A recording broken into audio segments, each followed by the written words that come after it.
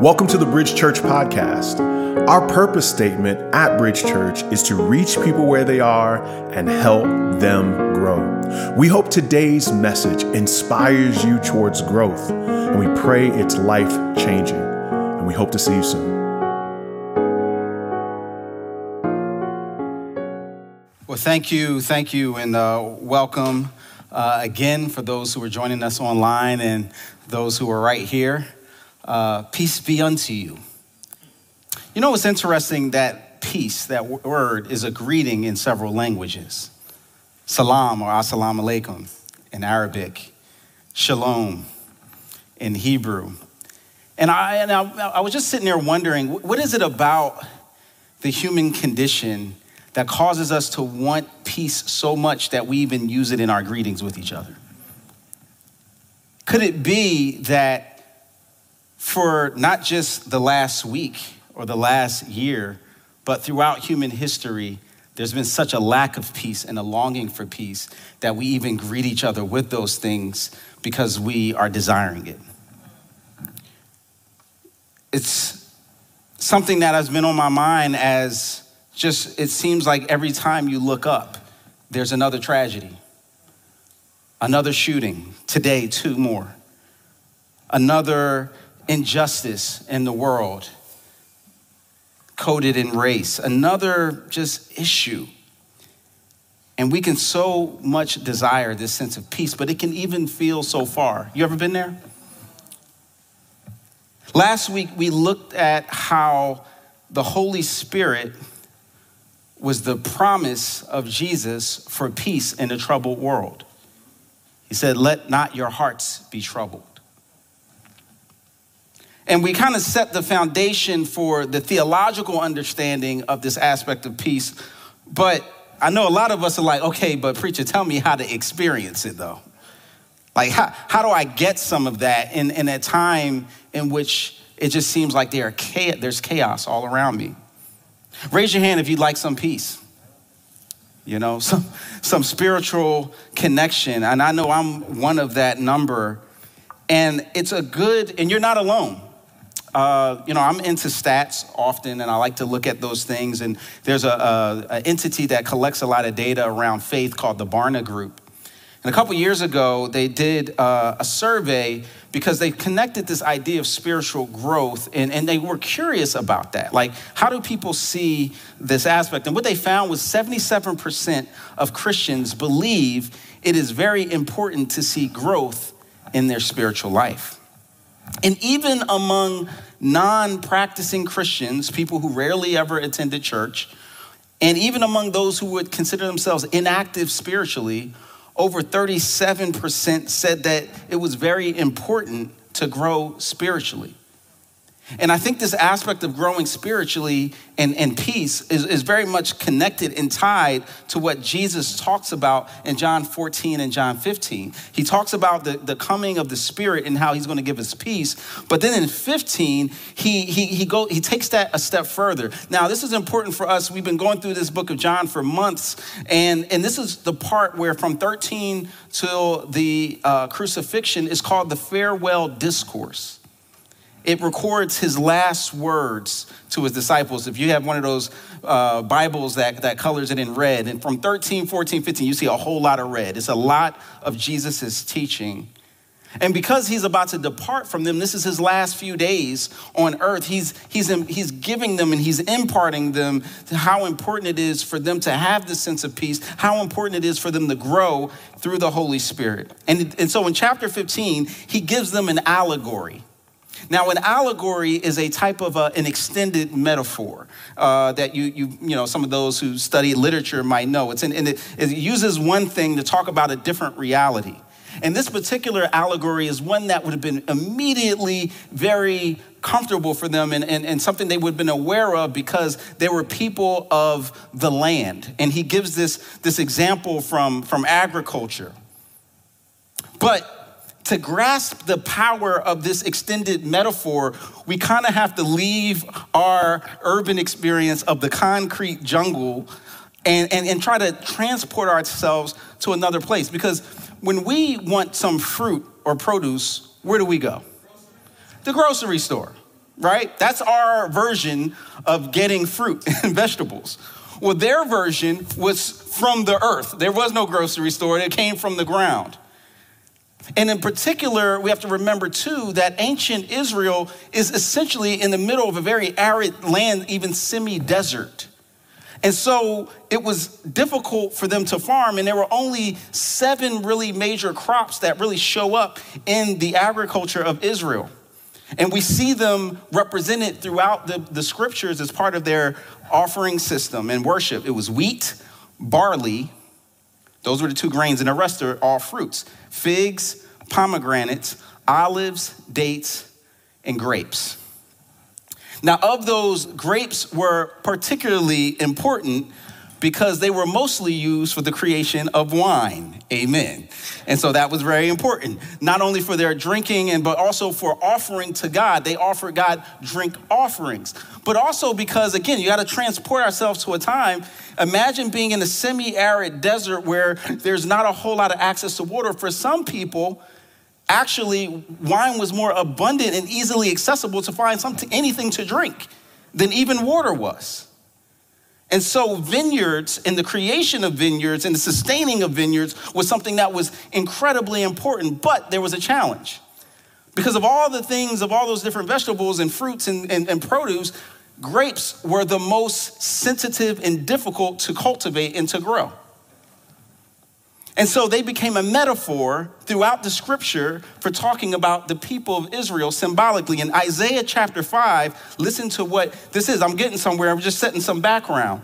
Isaiah chapter 5, it says, "My loved one had a vineyard, a fertile hillside. He dug it up and cleared it of stones and planted it with the choicest vines.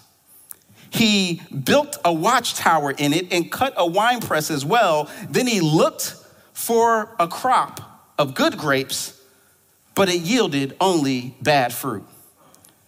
Now, this is known as part of Isaiah's vineyard song. And it's a song that as you go throughout the rest of the chapter, you can go back and look at it. It's a song about Israel. God depicts Israel as a vineyard, as someplace that he he cleared stones, he planted it, he built a watchtower for protection, and it only yielded bad fruit and not good grapes. And the problem is that almost every instance where God compares Israel to a vine is negative in the scriptures. Because, think about it, the picture here he's painting. God revealed himself to the people, like personally, directly to Moses. He delivered them out of bondage and slavery and Exodus. He put them in a promised land, like planted them in this nice fertile land where they could grow. But what did they do in response? They rebelled against him. Instead of seeing the produce and the results of their labor come as good fruit, it was nothing but bad fruit. They were unjustly exploiting the poor. They were violent. They worshiped idols, and they produced oftentimes nothing but bad fruit, to the point where God ends up expelling them from the very land that he had planted them into. But we know about that. This idea when you invest a lot into something and it doesn't produce much. We call them in the vehicle space, we call those lemons. You know about a lemon where, a lemon is a type of car where somebody puts a lot of money into it and a lot of repair, then the transmission goes out, and then they go, okay, man, that's a lot of money, but you know what? It's still better than trying to get another car, so you put a couple $1,000s in the transmission, and then a month, 2 later, the engine block goes. Okay, all right, well, I'm in New York, so people like cars, I don't get it. How about a degree? You know about that degree. You put in some student loan work. You put in 4 years, 5 years, sometimes 6 years of life. And then you get and graduate and you got the degree and no fruit. How come it's hard to find a job? Am I getting close to you now? Anything that you invest and doesn't produce results, that's bad fruit. It becomes to look at as a bad investment. And so there's this change, this difference of good fruit and bad fruit that the scriptures point to, which is becomes a picture of the spirit and the fruitfulness of the spirit versus the flesh. In Galatians chapter 5, we see this. It says, and Paul says, now the works of the flesh are evident. They're obvious: sexual immorality, impurity, sensuality, idolatry. He goes down this list: anger, strife, jealousy, divisions. This is the stuff of the flesh. Bad fruit. And then look at what he contrasts to in verse 22. But the fruit of the Spirit is love, joy, peace, patience, goodness, kindness, faithfulness, self-control. You see that word peace? Right wedged in the middle. Good fruit. Right now, if we were to inspect the tree of your life and come up close and look at the fruit, what kind of fruit would it produce? What we see? Love, joy, peace, patience, or anger, jealousy, sensuality? Well, Jesus said you should know a tree by its fruit. And it's in this context that we find ourselves in the first verse of chapter 15. Look at what he says. Remember what the context of who a vine was in Isaiah and throughout Israeli history. And now in chapter 15, verse 1, he says, I am the true vine, and my Father is the vine dresser. It's hard to overstate how radical this is. First of all, we know that the statement itself, I am, was immediately tied to the divinity of God when he revealed himself to Moses in the first place. Who should I say sent me? I am. This is the last of Jesus' 7 I am statements that he makes throughout that we've examined and looked at. I am the living water. I am the bread of life. I am. And then he says, I am the true vine. But this is particularly provocative because what he's saying when he says the true vine is he's saying that I am the one that ultimately is going to be the full fulfillment of the vineyard that produces the fruit that God had wanted throughout the Old Testament. It's me. That's me. Y'all couldn't do it. The true vine. And he says that his Father is the vine dresser. A vine dresser is a gardener, the one who, consistent with the Old Testament, prepares that land, plants the crops, and does all that it takes to prepare it for fruit. Look at verse 2. Every branch in me that does not bear fruit, he takes away, and every branch that does bear fruit, he prunes, that it may produce more fruit. Every branch in me that does not bear fruit, he takes away. We're going to talk more about that a little later. And every branch that that does bear fruit, he prunes. The funny thing about this is like everybody gets a little bit of work here. Like either you're not producing nothing and you get taken away. Oh, you're producing something? Okay, let me prune you. Now again, a little bit of agriculture, a little bit of background. What is pruning?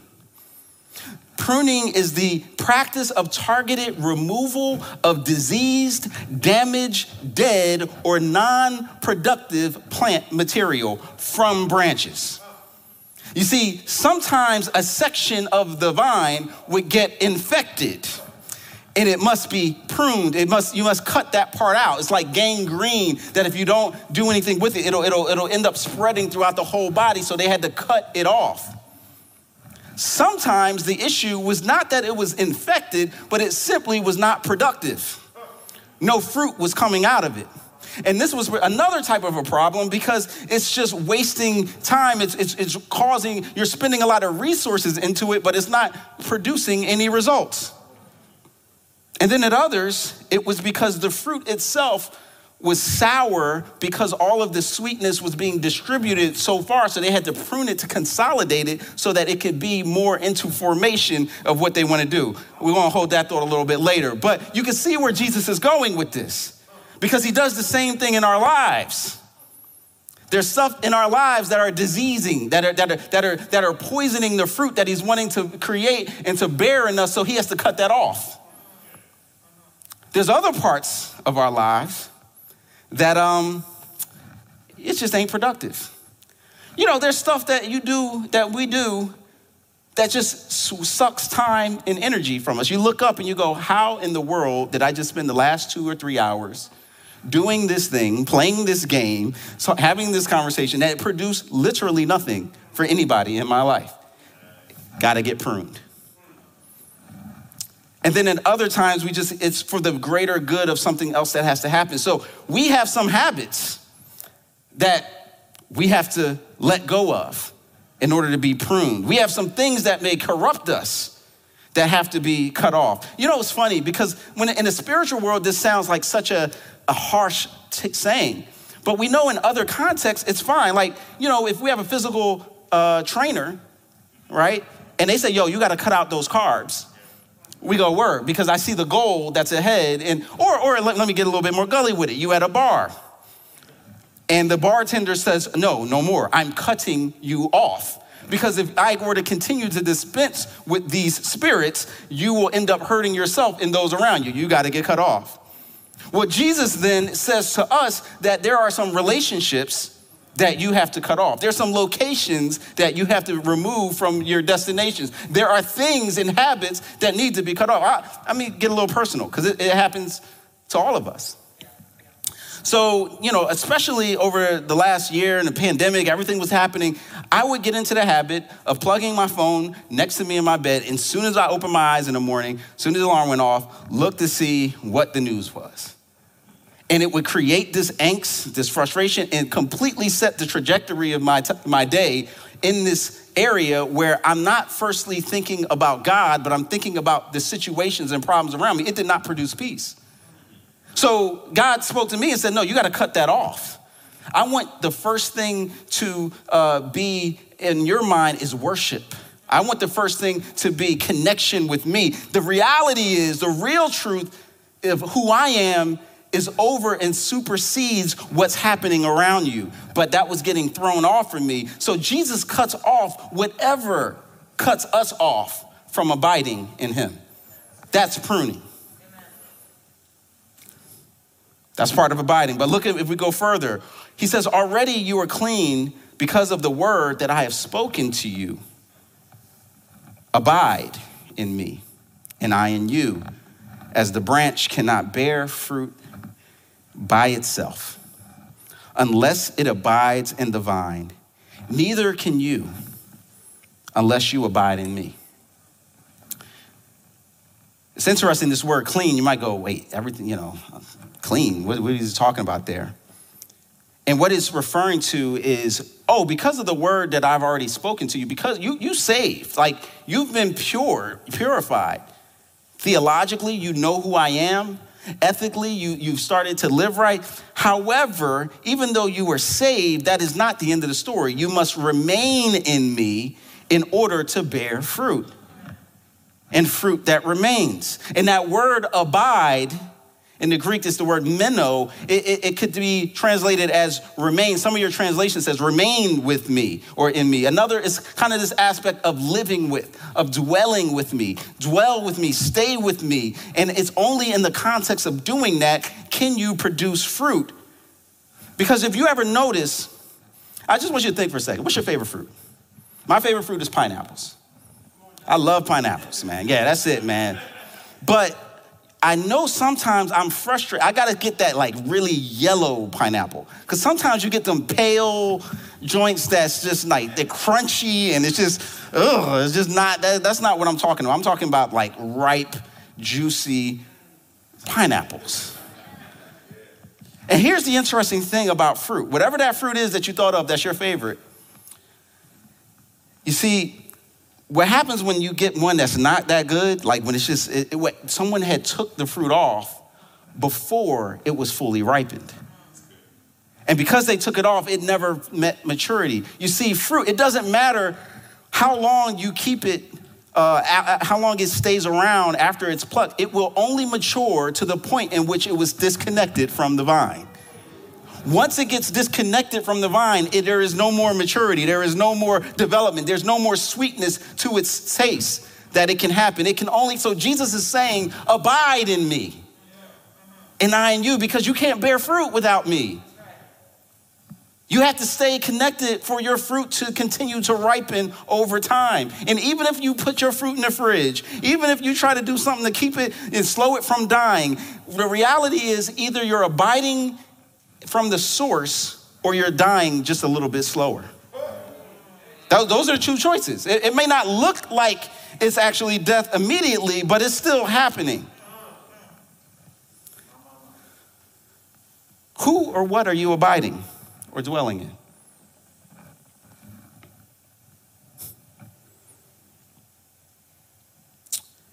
Verse 5, I am the vine, you are the branches. Whoever abides in me and I in him, he it is that bears much fruit, for apart from me, you can do nothing. Nothing of significance, nothing of substance, nothing of eternal, lasting fruit. Why? Because branches get their life from the vine. If you can see the picture of grapes, right? Like there's this long, thick part that is the vine, and then it comes off, and you see the connection off of that is the branch. I think we have a picture, image of it. And then underneath that are these clusters of fruit. And the thing that's both a challenge and also an encouragement, when you think about it, is what Jesus is saying is that for you to have that power, you gotta have that juice. Some of us know a little bit about juice. And what he's saying is the same juice that I had, you have if you stay connected to me. The power that I have inside of me, you got the juice now. If you stay connected. But if you don't stay connected, then it's all off. You know, it reminds me, we see this all the time, you know, with these little devices that we have. You know what I'm talking about. You have the device and, you know, you're going for a long day and you've been using it for various different purposes. And then that little flash comes up that says 20%, low battery. And if you choose to ignore that and keep going about your day, it doesn't matter how much that phone costs. It doesn't matter how many apps you bought, how many premium services you downloaded, how many Netflix streaming that access, Hulu, whatever else you got. Once the battery is dead, there's no power. And it takes time, but eventually the longer you go away from the source, the longer it will weaken to the point of not being able to function at all. Lasting productivity flows out of abiding with Christ. That's the only source of a real lasting productivity. See, for a while, it can start to look like there's no harm in being detached. You can seem to be going off your own education, your own character, your own personality. But after a while, that just drains. And I find myself empty. Verse 6, he says, if anyone does not abide in me, he is thrown away like a branch and withers, and the branches are gathered, thrown into the fire and burned. Now, this is why it's helpful and important for us to remember that this is an allegory. Because you see, this verse is a hotly debated verse in theological circles, some saying that this is evidence that someone can lose their salvation. Because you see, the branch was a part of the vine, and then it got separated, and then they say it got thrown into hell, right? Fire, burn.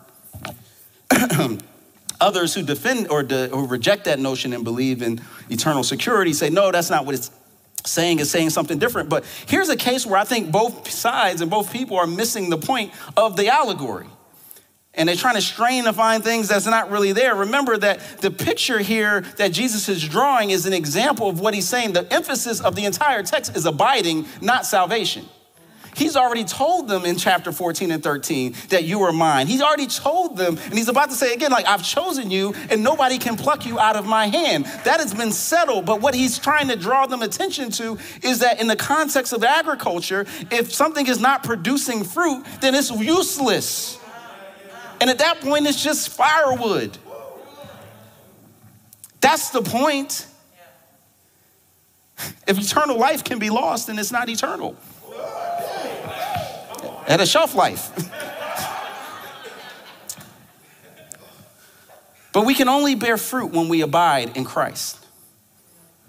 Well, how do we abide in Jesus? That was where we started. Y'all still like, okay, but you still didn't tell me how to do it. I'm just setting it up, but we're going to spin through. I didn't forget. Okay, so one thing that will help us to see this was amazing as I studied this, is at a vineyard, you will see some pillars that are holding up the vines, right? We have an image of that too. It's, there are these pillars. It's called a trellis. And a trellis it does several things. It serves several key purposes in a vineyard, other than just cool wedding pictures, right? Like that's what we kind of think, but no, it actually serves a point.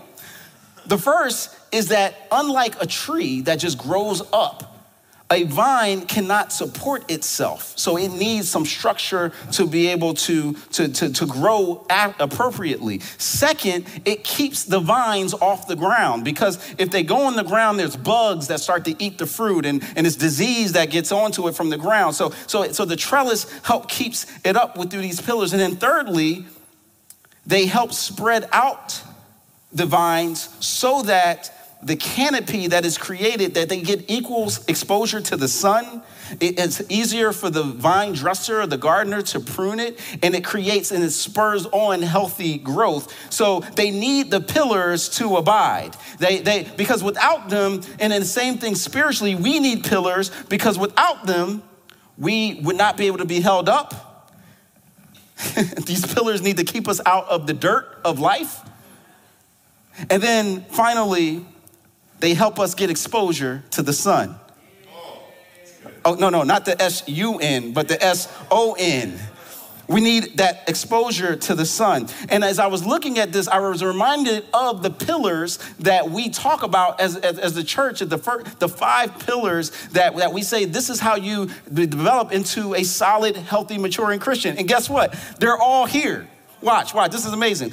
Verse 7, if you abide in me and my words abide in you, ask whatever you wish and it will be done for you.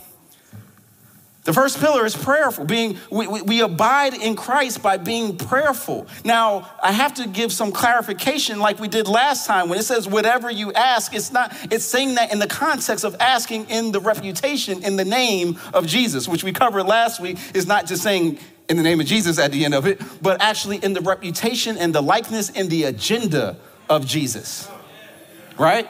But he says, if you ask whatever you wish and it will be done. This sense of prayerfulness is the utter essence of abiding in Jesus. How are you going to have a relationship with somebody you don't talk to? He invites us for that sense of communication. And I just would challenge you to make that a point in your day. Put it in your phone like it's an appointment. We set up appointments with everybody else. How about setting up an appointment with Jesus? He goes on in verse 9. As the Father has loved me, so have I loved you. Now remain in my love. If you keep my commands, you will remain in my love, just as I have kept my Father's commands and remain in his love. The key part of what Jesus is saying is essential to abiding in his love is, look, keep my commands. Question: how do you know what Jesus commanded? It's not a true question. There's only one source that actually has Jesus' commandments in the entire world. It's called the New Testament. It's called the Gospels. How do I understand how to keep his commandments? I have to actually read his commandments to know what they are. He says, if you keep my commands, my love will remain in you, just as I have kept my Father's command. This is what I love about Jesus. Every time he tells us to do something hard, he says, and I'm doing it too. I'm doing it too. Everything I tell you to do, I'm doing too. I'm telling you to keep my commands, I keep my Father's commands. And guess what? His Father's commands had him go to the cross. So who has it more difficult? And this is a key thing, seriously, there are many of us who are struggling because there are words that someone told us when we were young, and they have implanted themselves in us as seeds and shaped the way that we look at ourselves. I remember, even when I go back home, it's like you go back home and it's in time warp, and the same jokes and the same stories just emerge. But when I was when I was like 5, 6 years old, like I always, 50% of my frame was my head and my belly. And everything else was just kind of like sticking around. But they were like, oh man, you just had this huge belly, you had this. So I grew up, no matter how thin I got, thinking I'm just a kid with the big belly. And that was how I saw myself. Many of us have been told, you're worthless. You're just like your dad. You don't have value. You're stupid. And those are the words that have taken root in our lives. And Jesus is saying, when he says, keep my commands, he's not just talking about instructions. He's talking about how you even see yourself. Because he says, I am your father. You have infinite worth because I created you and I saw you as so valuable, I died for you. But you see, whoever's words we dwell on shapes who we become. So when we talk about dwelling and abiding, we have to think about, well, which words am I abiding in? And this is why it's so important to have my definition and my self-identity found in the scriptures. We abide in Christ by being biblical.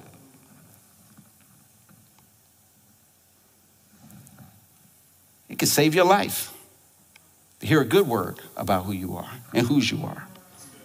Verse 11, these things I have spoken to you that my joy may be in you and that your joy may be full.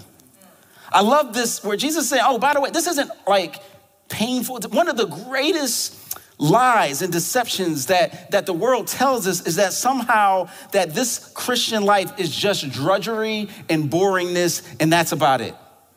You give your life to Christ, you are giving up the enjoyment and the fun that really is there. And this is the same lie from the garden.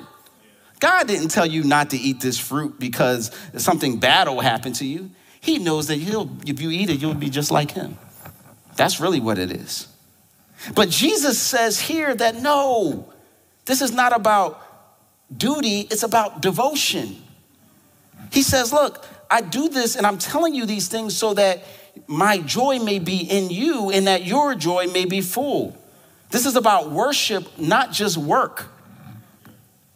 You know, I got to experience this. We talk about our growth groups and, we just launched them this year in our church. And I had a meeting with the growth group leaders that I connect with, about 8 of them. And we met yesterday. And it was just such a joy to hear how the stories of what's happening in the spiritual transformation that's happening in the community. That wasn't work. It was hard. Tamika and my wife and I, we got off that call, was like, wasn't that just encouraging to hear what's happening? And if you have heard about these groups and you want to sign up, we're going to relaunch them in the fall and you'll have that opportunity. But the key thing is that the joy comes from being reminded of what God has already done in your life. We abide by being grateful. What are you grateful for? I know that there's some things you're disappointed about, but what are you grateful for? Now, the last 2 of the pillars, it's interesting that they're more directed toward our horizontal dynamic than just the vertical. And the reality is, they might be a bit counterintuitive, and these might be a bit more difficult to grasp because some of us have been influenced so much by Western individualism that we think as long as this is me, myself, and I and Jesus, I'm good. But that is not what Jesus prescribes, that you cannot abide in Jesus by just simply being in your room, praying and reading by yourself. We cannot abide in Christ without community. He didn't design us that way. Why do we know that? Because he didn't design himself this way. God is a community of Father, Son, and Holy Spirit. So why do I think I could be by myself and be all that I'm supposed to be? Look at what he said. Have you ever seen a cluster of one grape? Unless somebody ate a bunch before, they don't start that way, right? Look at what he says. This is my commandment, that you love one another as I have loved you. This is the culmination of abiding. This isn't an afterthought. He's like, all right, y'all, now that this is hitting your stride, now that you get your connection with me and your intimacy developed, this is where the rubber hits the road. Love one another as I have loved you. Love one another. Well, what does that look like to Jesus? What does he mean by love one another? I'm so glad you asked, because he explains it in verse 12. Greater love has no one than this, that somebody lay down his life for his friends. You want to know what love looks like? Sacrifice. The introverts in the house are like, amen. It's sacrificial to just be in the space with other people when I'd rather be by myself. I get that. But that sacrifice also looks like loving people who have let you down. That's almost become out of favor today and nowadays, where it's easier to just cut people off and cancel them when they disappoint you. But Jesus is selling this to a group of people who he knows are about to scatter when he needs them the most. He says, greater love has no one than this, that someone laid down his life for his friends. Also, parenthetically here, is another important point. He says, and I call you friends, not just servants, because a friend knows what the master or what someone's telling them to do. A servant doesn't know doesn't know the reasoning behind it. And the thing that I find so interesting is that Jesus, of all the types of relationships that in this late hour, right before he's about to die, that he decides to frame his relationship with the disciples with, is friendship. And so often in our culture, we devalue friendship to the point that we think that I don't have significance if I don't have a significant other. If I don't have a romantic relationship involved, then that means I can't be fully myself. That is a lie from the pit of hell. Jesus says, look, right now, greater love has no one than this, that someone lays down his life for a friend. That you can be all of who you are called to be as a human being with just friendship. Amen to myself. And once again, he doesn't just talk it, but he walks it by giving his life for his friends. He showed us himself when he sacrificed for the very people who let him down. And then he tells us to go and do the same. It's necessary for us to be together. And I think this time during the pandemic, hopefully that just our sense of social distancing has kind of made that more obvious and clear. It feels like key aspects of who we are missing when we don't have that same aspect of connection. We abide in Christ by being unified. And sometimes being unified means being sacrificial enough to try to have that conversation when someone offended me or hurt me and pressing through that for the sake of the relationship. Now, of course, there's sometimes people can be messy, right? And it's sometimes you got to move on from things. I'm not saying be in dysfunctional, toxic relationship, but I'm saying that the runway of that is probably a lot longer than what we think. But I love what my man Jonathan McReynolds in his song People, he starts off by saying, they are the best and the worst you created. And I was like, yo, that's so true. Deliver me from people. And I feel that, and it's hard sometimes, but if we're not loving sacrificially, we are not abiding in Christ. Well, the last of the principles that we talk about, and that's right here in the text. He says, you did not choose me, but I chose you and appointed you so that you might go and bear fruit that will last, and so that whatever you ask in my name, the Father will give to you. So he ties up this aspect of abiding, of relationship, with this aspect of appointed. He says that you have been anointed and you have been appointed. And appointed means that there's some instruction that you are to follow. You've been chosen to live out a call that you did not call for yourself, but that the Father has called for you. And that means we have to be aligned to what God says. Why is it easier when somebody says get in formation? We like, hey, yeah. But when God says get in formation, it's like, well, now wait a minute, I'm an individual and I have my own choices and I don't know. But the reality is that, as Jesus said, that our joy can be full because guess what? The owner and the one who created you know how you work better than you know how you work. And he designed us in such a way that sometimes we don't get the full revelation of that until we're in interaction and community with other people who can say, you're really good at this. And but because somebody had told us something else about ourselves or we thought something else, we don't even see that potential in us, and it takes somebody else to see it. We abide in Christ when we are aligned. And sometimes, and especially in the context of church, in any work, wherever, that alignment also means following. You can't be a leader if you don't know how to be a good follower. Like that's part of the process, right? And so this aspect of alignment comes, and he says when you do all these things together, then you can abide. Then you can see the Holy Spirit producing fruit in your life, and that fruit can can be used for other people. The funny thing about fruit is that a tree doesn't consume its own fruit. Fruit is only for other people. It is used for serving. A tree doesn't go, my fruit tastes good. It's other people that commends it, right? And in the context of Israel, when it has this picture of grapes, it turned it into wine. And then it was like, now wine could either be a blessing or a curse, depending on how much you drink it and what purposes. The great theologian, Jamie Foxx, said it this way: blame it on the booze. Got you feeling loose. Blame it on the throne. Got you in the zone. Blame it on the oh, now nobody don't know the song. Okay, I'm the only one that was around in that song. Okay, fine. Blame it on the alcohol is what he was saying. And what he was in the song depicting is, look, there are things that happen and we make certain choices. And it's not really your fault. It's not really, you can just drink enough to get into a state of intoxication. And then when you do what you want to do, you don't have to blame yourself for it. You blame it on the alcohol. But God takes that and flips that in Galatians 5:18. He says, and do not be drunk with wine, for that is debauchery. Amen. He saw the video. But be filled with the Spirit. Look at the connection. He's saying, look, there is a type of filling that occurs. There is a type of transformation that occurs. But ultimately, the kind that you want, the kind that comes from abiding, comes from being filled with the Spirit of God. And when you're filled with the Spirit of God, it produces something much dynamic, much better than just blaming it on the alcohol. But you can actually get to a place where you do stuff that you would never do on your own. Let me give you an example as I close. So yesterday, I flew out. I had a trip, and we had a layover in Detroit on Friday. Layover in Detroit. And so I get to the gate.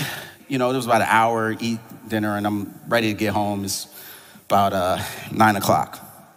And so I get to scan the boarding pass, and I go to the line to scan the boarding pass, and the green doesn't show up. She's like, are you sure you're getting on the right flight? And I'm like, I know it said New York. And then I looked, and it said LGA, and I was scheduled for JFK. They were next door to each other, and they were departing within 10 minutes of each other. So I thought I was in the jet. So I run just 5 feet away, and the door is already closed. And she says, sorry, nothing I can do, the door is closed. And I'm like, wait, the LGA one is still open though. So I run back over, and I go, hey, look, can I just get on this flight? It's the last flight. I'm trying to get home. And she looks at me, no joke, and she says, I don't have time for that. And then she just turns around, closes the door behind her, and walks on the plane.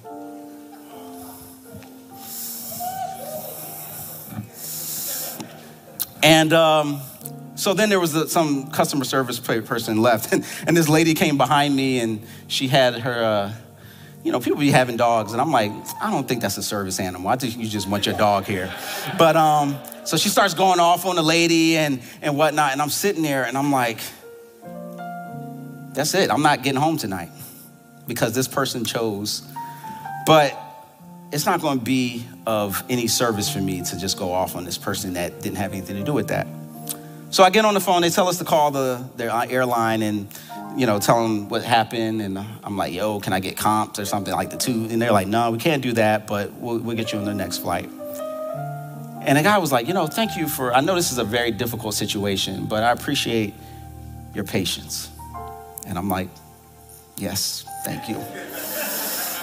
So I book hotels, and I'm like, man, I'm in Detroit overnight. I did not plan this. And I get up the next morning, and I see a notification. You've been upgraded to first class. And I don't know who this is for, but here's the reality. In the destination of your life, you can't get to first class destinations with coach attitudes. If you want to abide in Christ, then you have to have the Spirit within you to be able to respond appropriately when difficulty, and guess what? That abiding is tested the most with difficult people and circumstances. Are you abiding in Christ? Are you bearing fruit? If you have struggled with that, John the Baptist put it best. He said, bear fruits that are in keeping with repentance. And that just means we fall down, but we can get up.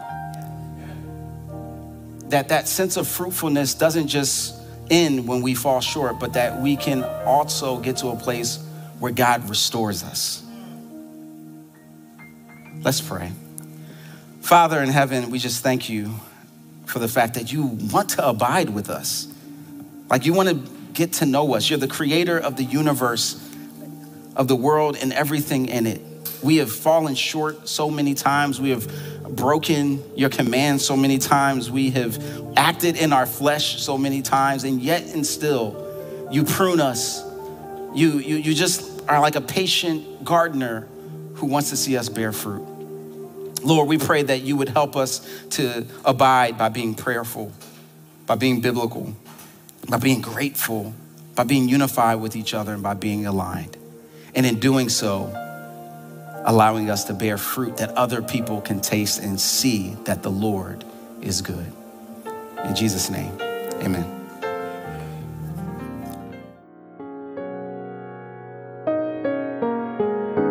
We hope today's message was encouraging for you. We'd also love to hear how God used this message to speak to you. We hear from people all across the country about what God is doing through our podcast, and we'd love to hear from you. You can email us at info@bridgechurchnyc.com. You can also find us on Facebook and Instagram. Our handle for both of those social media outlets is @bridgechurchnyc. Our website is bridgechurchnyc.com. If you're in the New York City area, we have services at 4 p.m. and 6 p.m. on Sundays at 98 Fifth Avenue in Brooklyn, New York, right next to the Barclays Center. We are praying for you, and we hope to see you soon.